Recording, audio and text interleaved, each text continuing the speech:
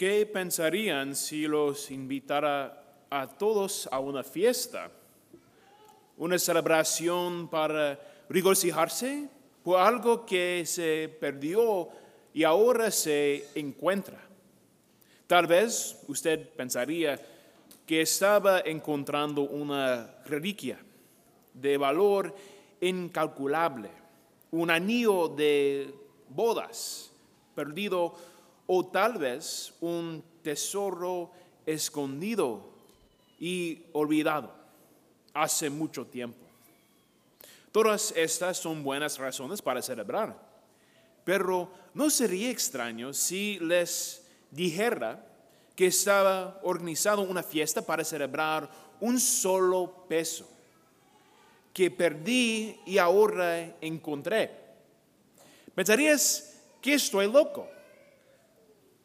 De hecho, pensaría que estaba loco. Imagínense destrozando la rectoría, volteando los muebles, mirando debajo de los tocadores y sacando los cojines del sofá, todo para encontrar un solo peso. Todo el calvario sería más problemático de lo que vale. Sin embargo, imagínate cuán grande tendría que ser la alegría de encontrar el peso para que yo haga una fiesta. Este es el mismo gozo que Dios tiene para nosotros cuando nos arrepentimos y buscamos su amor sanador en la fe. Es esto amor ilógico, intenso e infinito del que habla Jesús en el Evangelio de hoy. Hay muchas cosas en la vida de fe en las que podemos caer en una mentalidad cínica. Sabemos que Dios nos ama, eso es lo que nos enseñan y eso es lo que creemos en la fe. Sin embargo, no siempre nos sentimos así acerca de nuestra relación con Dios. Tal vez sentimos que necesitamos ser perfectos o Dios no nos amará. Tal vez sentimos que constantemente necesitamos demostrar que somos dignos del amor de Dios. O tal vez nos sentimos indignos, desagradables o irredimibles cada vez que cometemos un error o caemos en pecado. Sin embargo, Dios no es una deidad vengativa o callosa. Nuestro Dios es un Dios amoroso que quiere revelarnos su amor para mostrarnos lo valiosos que somos. Es este amor el que nos redime, nos transforma y vence las tinieblas del pecado, el sufrimiento y la muerte. Es este ama el que Jesús nos revela en el Evangelio de hoy y finalmente en la cruz. Jesús presenta a sus discípulos la ridícula imagen de una mujer celebrando su moneda perdida. No especifica el valor de la moneda, pero le parece ridículo que ella destroce su casa buscando una moneda que valga tan poco. Y sin embargo, celebra la moneda con sus amigos y vecinos. Ese es el amor de Dios en exhibición, la imagen de la mujer que encuentra la moneda y se regocija, refleja el gozo que Dios tiene cuando un pecador se vuelve hacia Él. Hay muchos en este mundo que son rechazados por su pasado, que están perdidos por el pecado y el sufrimiento, que nos marginados por algún error o pecado del pasado. Como una moneda perdida, hay muchos que se consideran más problemáticos de lo que valen. Así no es como Dios nos ve. Mientras luchamos y caemos, el Señor desea levantarnos, abrazarnos y sanarnos de nuestras heridas. Él nos asegura nuestro valor y nos revela la gran dignidad de quienes somos como amados suyos. Incluso cuando fallamos, incluso cuando somos mastigados y escupidos por el mundo. El Señor todavía se regocija en nuestro regreso y nos abraza con los brazos abiertos. No es raro que nos apartemos del Señor, que nos desviemos de la casa del Padre. La tentación, el placer y el deleite terrenal nos atormentan con falsas promesas de felicidad y plenitud. Sin embargo, ¿cómo puede atestigar cualquiera que haya vivido lo suficiente? Estas búsquedas de realización terrenal nos dejan sintiéndonos huecos, traicionados, sin valor y vacíos. Jesús ilustra esta dudosa peregrinación y el regreso sanador a Dios en la redención cuando cuenta la parábola del hijo pródigo, en la que uno de los dos hijos le dice a su padre que quiere su herencia y que quiere dejar la casa de su padre. Esto es significativo, ya que normalmente uno solo recibe su herencia cuando el padre está muerto.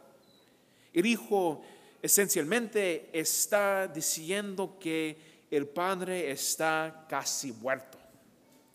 A menudo podemos enterrar nuestra fe y proclamar nuestra relación con Dios como muerta, especialmente cuando buscamos una vida de mundanalidad y placer. Cuando el hijo deja la casa de su padre, vive una vida de delicias terrenales y como una montaña rusa experimenta los intensos pero breves goces de la carne en la comida, la bebida y la lujuria, hasta estrellarse en una vida de desolación vacía. El hijo se encuentra en el corral de cerdos, cuidando animales sucios y comiendo más peor que los propios cerdos. El hijo está en la cuenta, literal y espiritualmente. Cuando pecamos gravemente y nos desviamos del camino de la santidad, nosotros también caemos en la cuneta. Sin embargo, no se pierde toda esperanza cuando estamos rodeados de oscuridad y arrepentimiento. En la cuenta también encontramos esperanza.